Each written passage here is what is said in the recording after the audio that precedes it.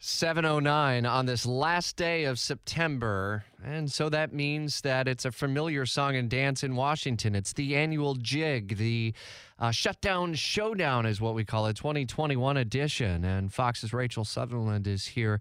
And there's not really a whole lot of worry, it would seem, on the outside looking in about the partial government shutdown. It seems like the fix is in on a short-term spending deal, yeah? Well, that's according to Senate Majority Leader Chuck Schumer, who said last night that they'll take up legislation that would keep the government open through early December. We've seen this show before, where then there would be another showdown right before the holidays. But what's happened is that they decided to go ahead and take out a provision to raise the debt ceiling. That's been something the Republicans say, hey, Democrats, you're on your own with that. So it looks like, they'll probably get this done. They'll take it up in the Senate this morning. Then it'll head to the House and then likely to the president's desk for signature before midnight. As we see the fix kind of in, are there any people, is there any way that this thing could go off the rails or surprise us?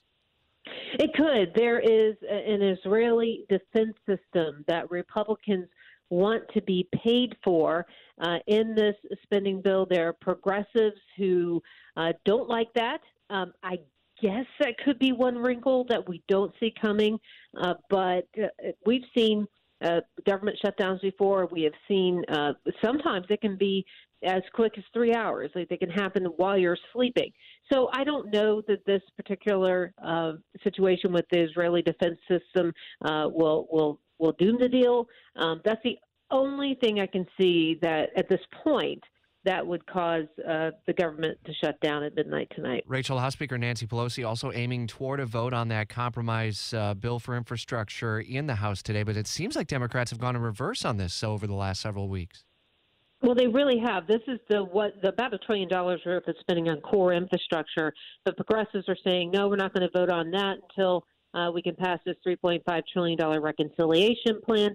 But they've got a great divide within the Democratic Party. Progressives on one side, and you've got more moderates like Senator Joe Manchin, who just released a statement yesterday saying he is not going to vote to spend $3.5 trillion. So he's a firm no on that. Getting pretty much everyone to stick together on it. So there's a lot going on the Hill right now, but it's slated for Speaker Pelosi to take up this vote on the core infrastructure bill, but that could be delayed. It's an anniversary of sorts today, marking a quarter century since Congress last completed its government funding bills on time by September 30th, believe it or not. 7:12.